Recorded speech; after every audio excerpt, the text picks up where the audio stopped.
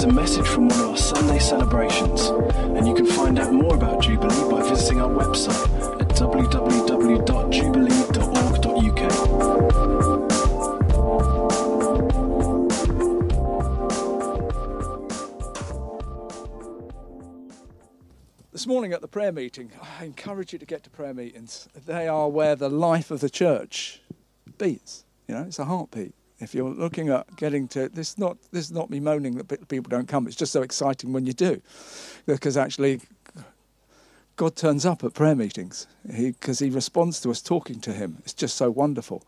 So there's early morning, there's prayer meetings, and it's not that early, is it? Goodness me, it's not that early. This morning when we were praying, God spoke to me, reference this scripture. I have to keep a timer on, so I've got a timer running so that you don't get an hour's preach. Is that okay? Keep it down. You don't want an hour, do you? See, no, never mind.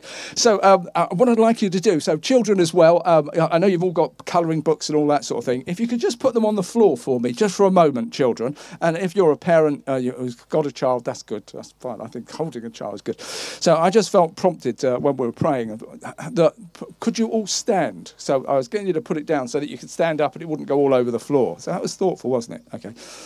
So everybody stand. That's pretty good result, really. I'm impressed with that. Right, now you can sit down.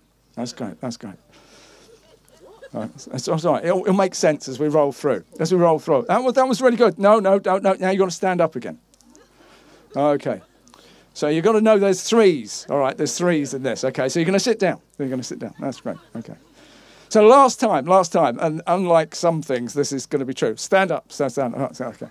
That's fantastic. Right, now you can sit down. Where do wars and fights come from you? So James 4, here we are. This is James 4, we got the whole chapter.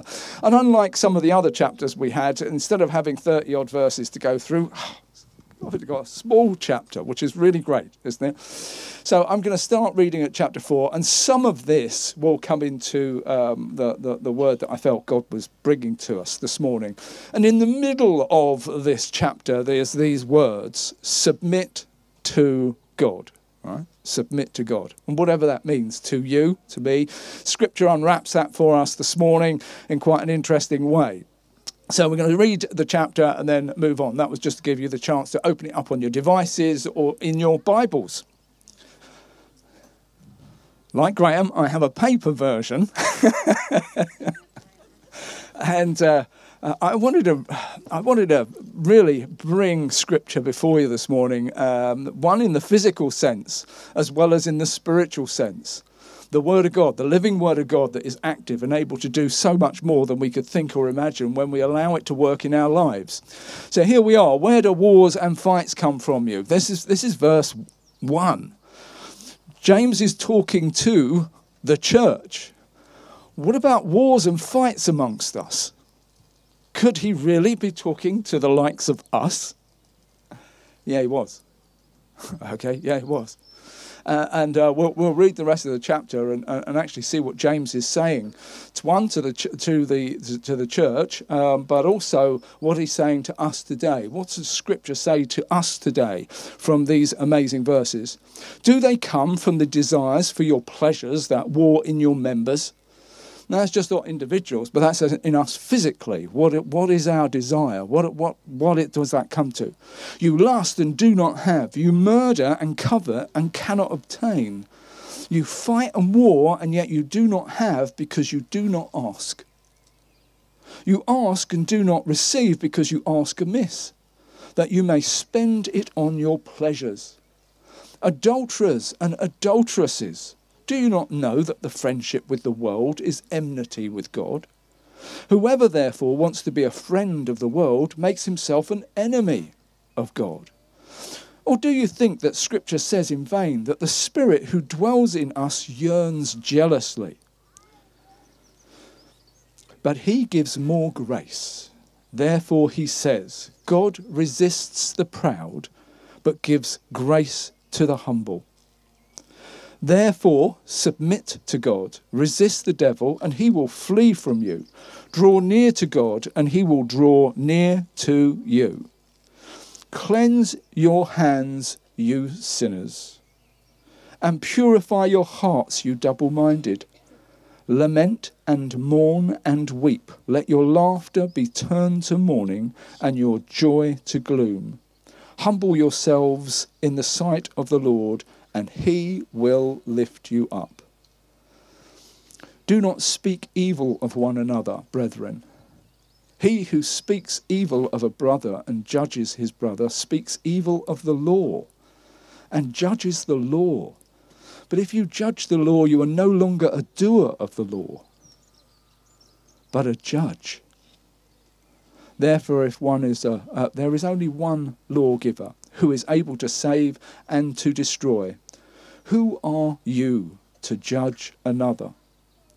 Verse 13, come now, you who say today or tomorrow we will go to such and such a place, such and such a city, spend a year there, buy and sell and make money. Whereas you do not know what will happen tomorrow, for what is your life? It is even a vapour that appears for a little time and then vanishes. Instead, you ought to say, if the Lord wills it, we shall live and do this or that. But now you boast in your arrogance. All such boasting is evil. Okay, we won't use notes. That's fine. It might be longer, but there we are. It's okay. Therefore, to him who knows the good he should do and does not do it, to him is sin. Let's put those up there. I do number the sheets, so it's not so bad. So, and I've put my phone in the way, so it shouldn't happen again. A little bit of wind. There we are. Submit to God, therefore. What does submit to God mean? And how should I submit to God? What does this really look like for my life, for your life? It's one of those key phrases within the whole chapter that makes it all sensible, that makes it all workable. When we're having a look at some of the words that Paul is using, what does he declare us to be? What does he declare us to be? Adulterers and adulteresses. It's one of those things that, how could I be described in that way? All right. And when you're thinking about, here I am, I'm a man, can I be an adulteress? Well, actually, in the scriptural sense, yes, I could be. I could definitely be an adulteress because my husband is Christ and I'm part of the bride. So as a bride of Christ, if I am not in obedience and submission to him, then I'm actually in rebellion to my husband, my Lord, my Saviour and my King. So when this scripture says to me, submit to God, in what area is it asking me to submit to God? Can anybody think of an area that you don't have to submit to God in? Good. That was very good. That was exactly the sort of response. That was submit to God, therefore, in every area of life.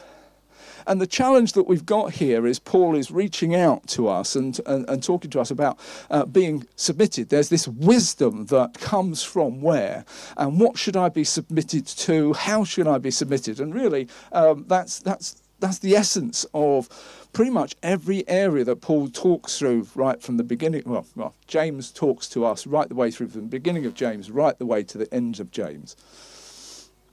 When I'm thinking about how I should be submitted to God, what does that look like? This word of God is the first place I need to be submitted to. It's the first place. It could be the first and the last. Right? This is what I need to be submitted to. I've got to believe that everything in it is right. Everything in it is true. Everything in it is without fault, without blemish. This is what I've got to believe in. It's when I believe the words that I heard, that Christ was my Saviour, that it confounds the world. All right, it's one of those things that, how do I believe in this word, and what does submitting to it mean?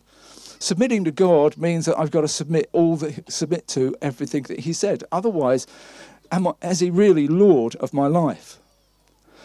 So when you're reading your scripture, on how often do I read the word of God? How often do I listen to it? You don't have to pick up the word. It's all on YouTube now. You can just listen to it, and you can listen to it, and you can listen to it. You can play it in your car. You can play it on CD. You can play it any way you like, and it can just wash over you every day. But one of the challenges are that actually, does it really have an effect in our lives? Because I can be a hearer of the word, but am I a doer of the word? Does the word take root in me? Does it actually really have its sway over me? I need to be submitted to it if I am to be an obedient child, if I'm to be obedient before God. So I've got a couple of questions when we're approaching the word of God. Do I really come to it and actually believe that it's true? Because when I read James here, one of the things that he does, he accuses us, James, actually. And as we're reading scripture, what it is, this word is true and it's active and it's God speaking to us. It's no longer James, it's the word of God speaking to us. And what does it say? It accuses us.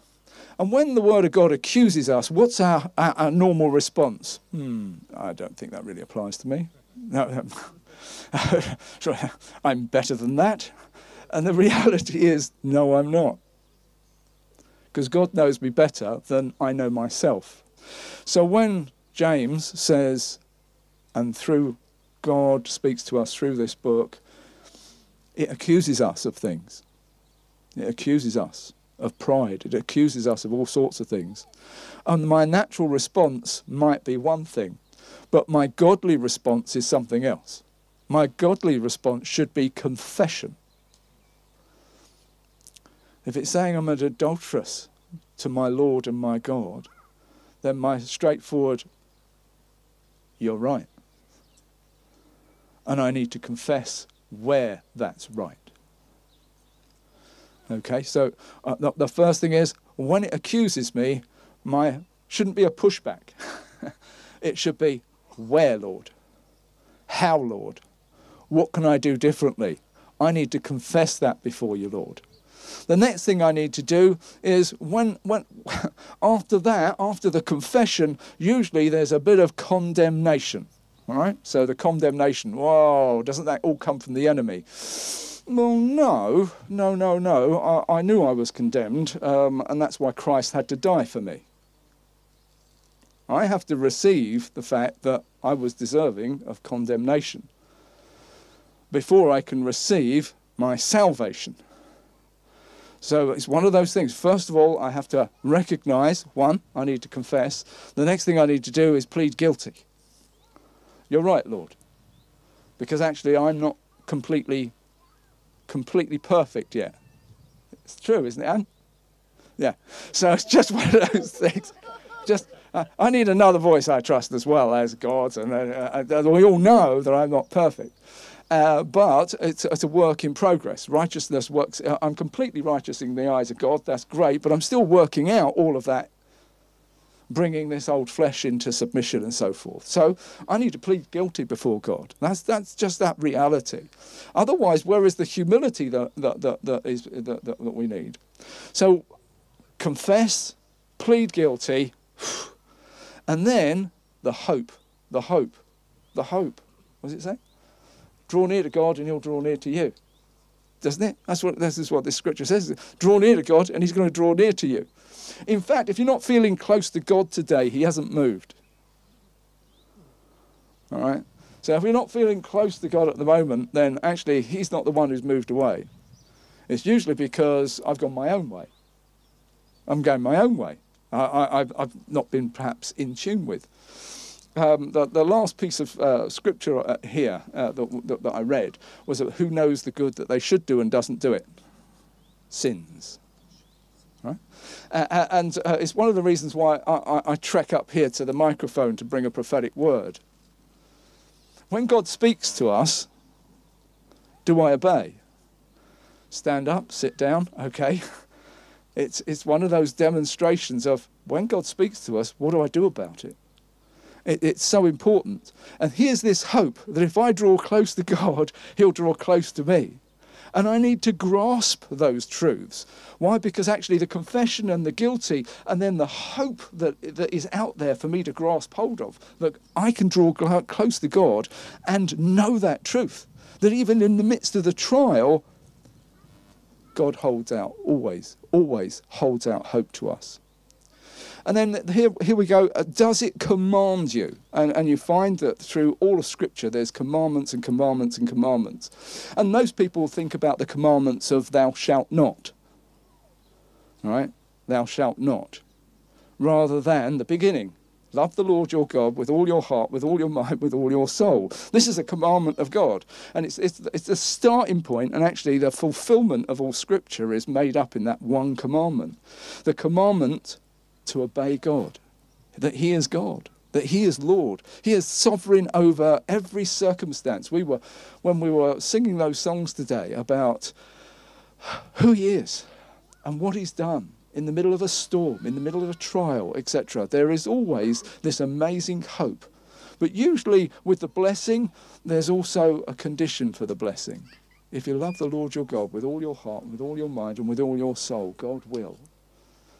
There's usually an amazing draw near to God and he will draw near to you. God always holds out that hope and he always commands us. I don't know which one. So he always commands us. I'm echoing here, but is it all right there? Yeah, cool. Okay, so he commands us to do the things that will bless us. He always commands us to take us into closer relationship with himself, moving into the bigger and wonderful blessings of a closer relationship with him. He will guide us. So does he guide you? These are the things that Scripture does. Accuse, condemn, holds out hope, commands us and guides us. It will tell us how to behave. When we're having a look at these, it's one of those things that as we unpack the few points that I've got after running through Submit to God, we'll have a look at how some of them work. He guides us into how to put his love and his power and his joy and peace into practice so that we can be that amazing light he's called us to be. And does he cheer you up? Does he make you happy? Does he fill you with joy? Because all of the promises that he says to you and about you are true. It's one of the reasons we need to submit ourselves to the Scripture as it is true, not as if it is true. Right? As if it's true. No, it is true. So when God says you are fearfully and wonderfully made, it's true. That's the way he sees you. When he says he looks at you and he sees you as beautiful and whole and worthy of the sacrifice, it's true. When he says that for the joy set before him, Christ went to the cross. You're the joy. You're the joy. You are the joy to God that he went to the cross and paid the amazing prices he paid because of you, the wonderful, wonderful, wonderful people of God. He said you were worthy of it. Went there because he loved us so much. These are hopes that we have to believe in. So a couple of points in my last 10 minutes, which is pretty good. There we are. I think I'm almost on schedule. So I'm going to hold on to my bit of paper and do this. So where the war comes from, they come from our selfishness, our judgment, our all the sorts of things that we were brought up into. I don't know when you became a Christian, but I'm sure that you've had quite a few non-Christian influences around you. In fact, in most of our lives, we're surrounded by non-Christians and all sorts of media, etc., that have no Christian values to them whatsoever. In fact, quite the alternative. Most of our society is bordering on don't know how you could actually express it. So critical, so judgmental, so finding fault. It's everywhere, whether it be your colleagues, whether it be your bosses, whether it be customers, whoever. People are finding fault, criticising, etc. They love to be able to blame someone. Whenever you turn the news, we want to actually see who's to blame. All right, and that has an impact on us. Truly does have an impact on us. How do you stay positive and blessing and encouraging, the light that we're called to be, when around you is such darkness, such horrible, horrible things going on in and around our world? It is just a catastrophe out there. The dark seems to be getting darker. And yet, what does that mean? It means you, as the lights of Christ, actually shine like beacons. As long as we don't become too much like that world in our walk. Because my second point is about where do wars come from. All right. So this is the tough bit, okay? So for us, where do wars and criticism come from? And when James is talking about this, and when God is pointing the finger, he's saying, so who don't you like here? Who don't you like here? Who would you criticise? Who would you find fault with? What's not going your way? What's not being done the way you'd like it to be done? How is that all working out for you? How is it? Because that's where wars and fights come from amongst us. That's why people leave churches. They're unreconcilable issues. It's one of those challenges that we all have, because actually we bring who we are into church. And when I came into the church, it became less perfect, right? Because I joined it. All right? We all have a bit of that in us. And James is saying, look, where do wars come from? Where do fights come from? Where do criticisms come from amongst you? Okay? It's when we bring the world in. Because when we listen to what God says about us, there is no room. There is no room for criticism. Graham, elders, got to say, lovely men of God. I'm really blessed by them. But you've got to know that they don't build the church. They don't. God builds the church. And all they've got to do is actually be obedient like the rest of us. And then God builds the church. It's having this word of God in us and finding the things to bless one another with and encourage one another with and build one another up. Because actually when we find that negativity and so forth, that's where it takes root. That's where the wars and the pain starts coming into church, because we're all like that. The world comes in on us. And this whole idea of being an adulterer or being so disobedient, this is what God is saying to us. We must not be like this. We must be like Christ. And it goes on into do not judge brothers a little bit later on in this scripture. So that was the bit I nearly bypassed, but God just said, no, Paul, you've got... Because it's hard, isn't it? What does God want us to respond? Plead guilty and confess. If some of that's in your heart and you've got some issues in and around church, he wants us to plead guilty and confess. And then do something about it. If we've got that in us and we've got problems that actually we can't reconcile in church, etc., Scripture tells us what to do. Go and see the brother, have a chat with them. Get it out in the open. The enemy flees. Why? Because you're doing God's way. Submit to God, resist the devil, and he'll flee from you. Right? So if you've got a problem, go and have a chat with the person and ask forgiveness. Ask forgiveness. Why should I ask forgiveness after what they did? Well, do not judge a brother, it says here. I've got one more point to make after it, but it's one of those things. Do not judge one another. Who am I to judge you? Paul, the great apostle Paul, declares himself to be an apostle, and amongst the apostles, the way he describes himself is the least of the apostles, Paul does. He's just a lovely, lovely, humble person. And the reason I'm referring to that is because when he talks about himself amongst believers, he declares himself the least amongst the believers. He's the least. Everybody's better than him. That's how he sees himself. And he doesn't leave it there. When he talks about himself amongst sinners, he declares himself to be the worst of sinners. Now, this is a person who was anointed by God, and much of the New Testament, other than the Gospels, was written by Paul, and declared himself the worst of sinners. How can such a man judge another brother or sister? If we truly know who we are in Christ, and actually what an awful sinner I was, and how I've come a journey with God, when I look out at you, I'm sorry, you're nicer than me. Because I don't know you, but I do know what's in here. I know what I was like. I know what I was saved from. How can I judge you, who I don't really know, but actually, when God was poured out his grace on me, who I do know? How can I possibly judge you other than think, hey, I can see Christ in you? Beloved, I can see Christ in you. I want to be an encourager. I want to be one of those who blesses. I want to be one of those who builds you up, who can actually see something of the wonder of God in each of you. The enemy would love to point out faults. I have no right to find fault.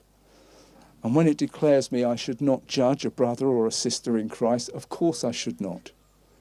Because he died for you and finds you as wonderful, wonderful. And that should be my view of who you are.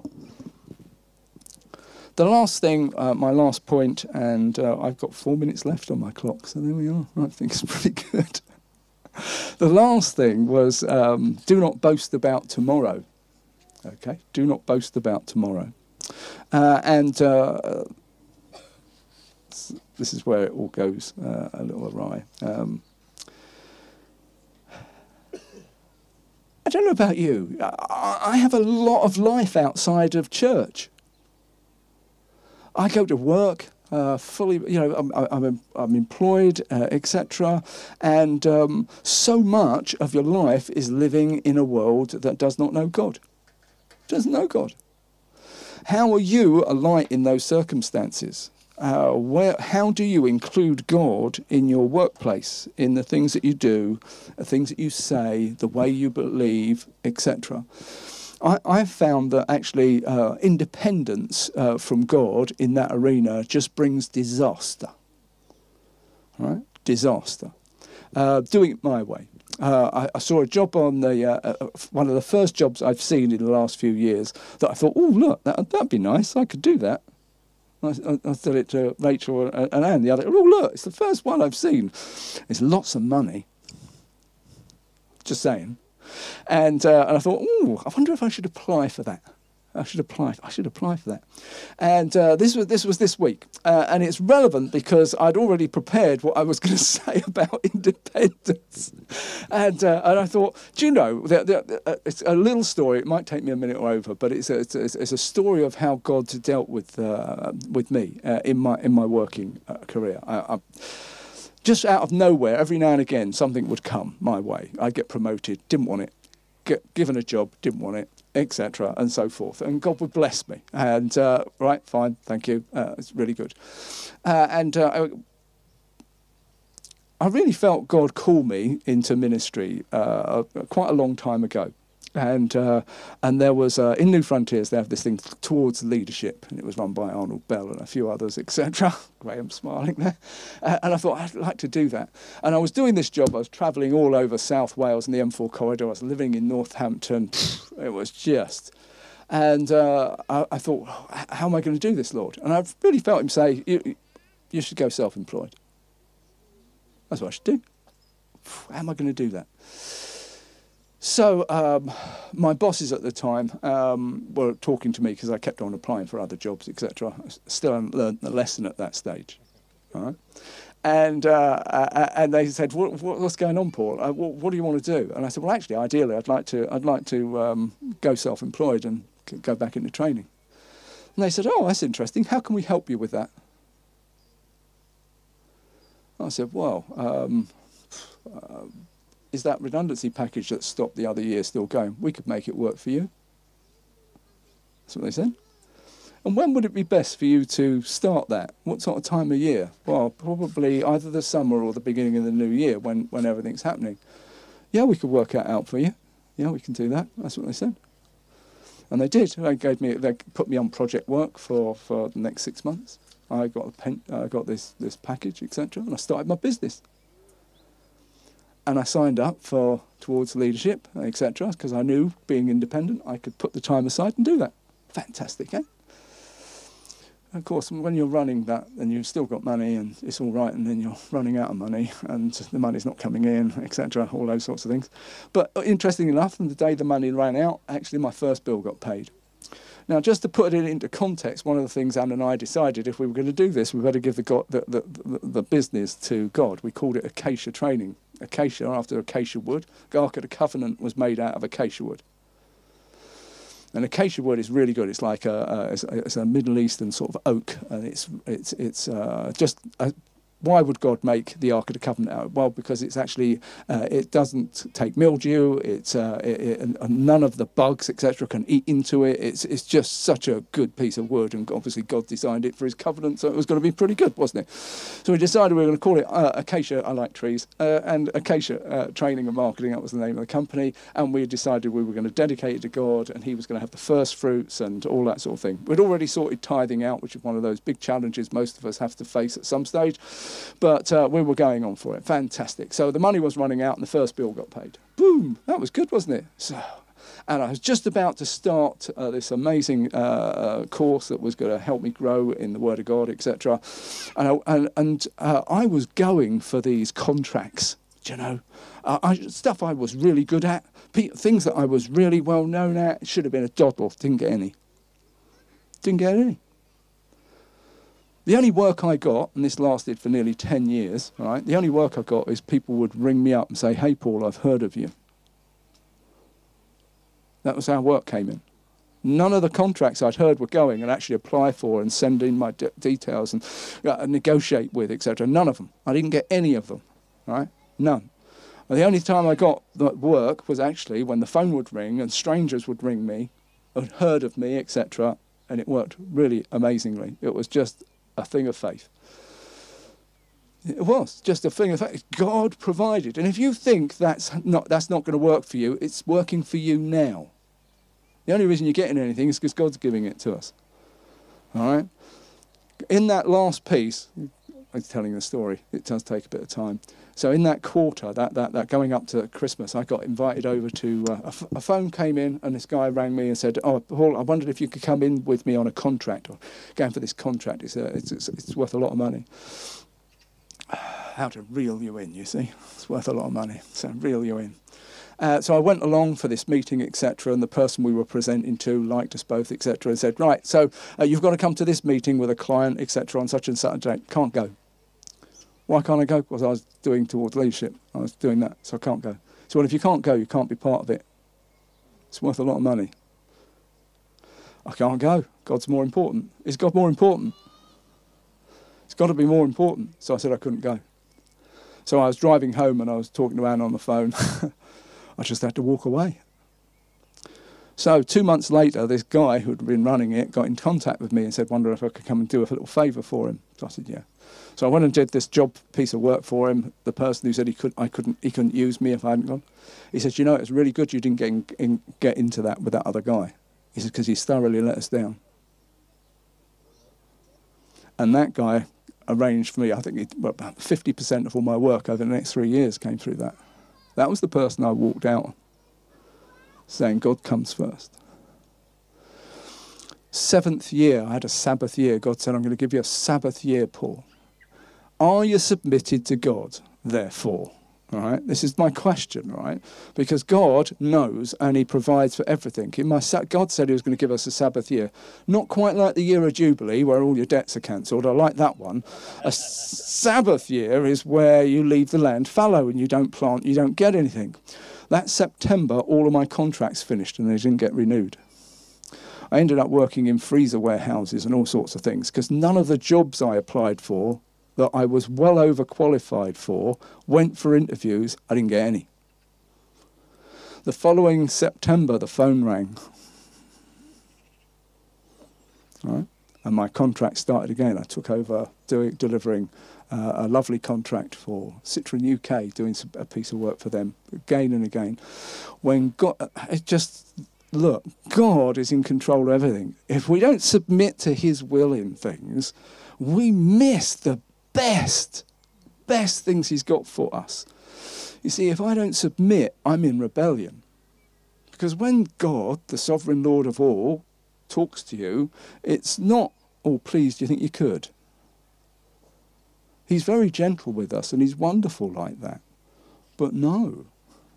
When we say no to God and know the good we should do and don't do it, it's sin. That's where this ended, right?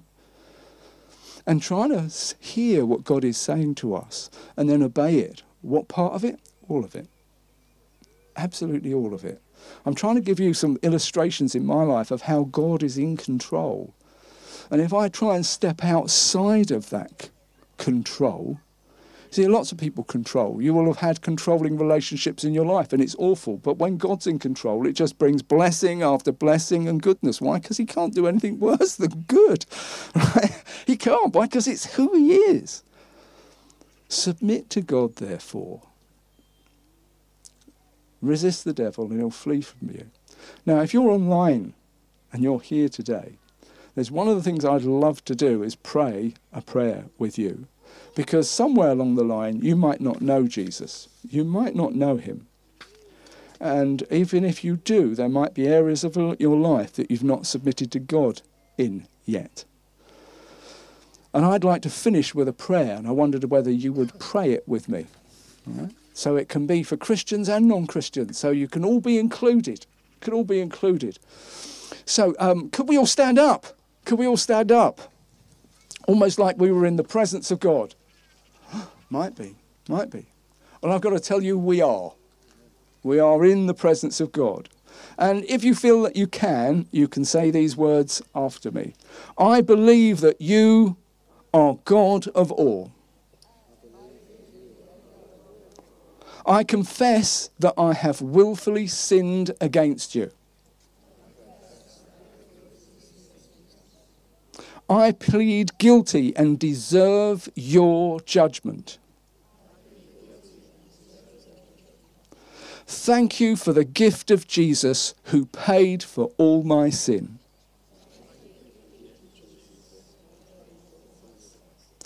Fill me with your Holy Spirit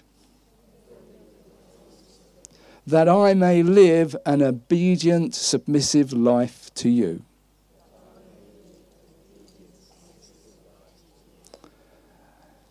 Enable me to submit to your word and follow you.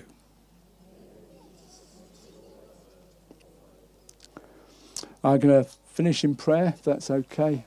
Thank you, Lord Jesus. Thank you, Father God. Thank you, Holy Spirit, that you are the one true God who loves us so much. And submitting to you, Lord, is submitting to blessing, goodness, life, wholeship, eternity. We thank you, Lord, that your word is forever food for our souls. In Jesus' name, amen.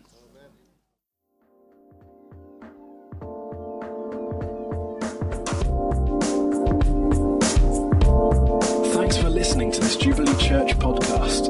Feel free to check out our website at www.jubilee.org.uk and come along on any Sunday morning.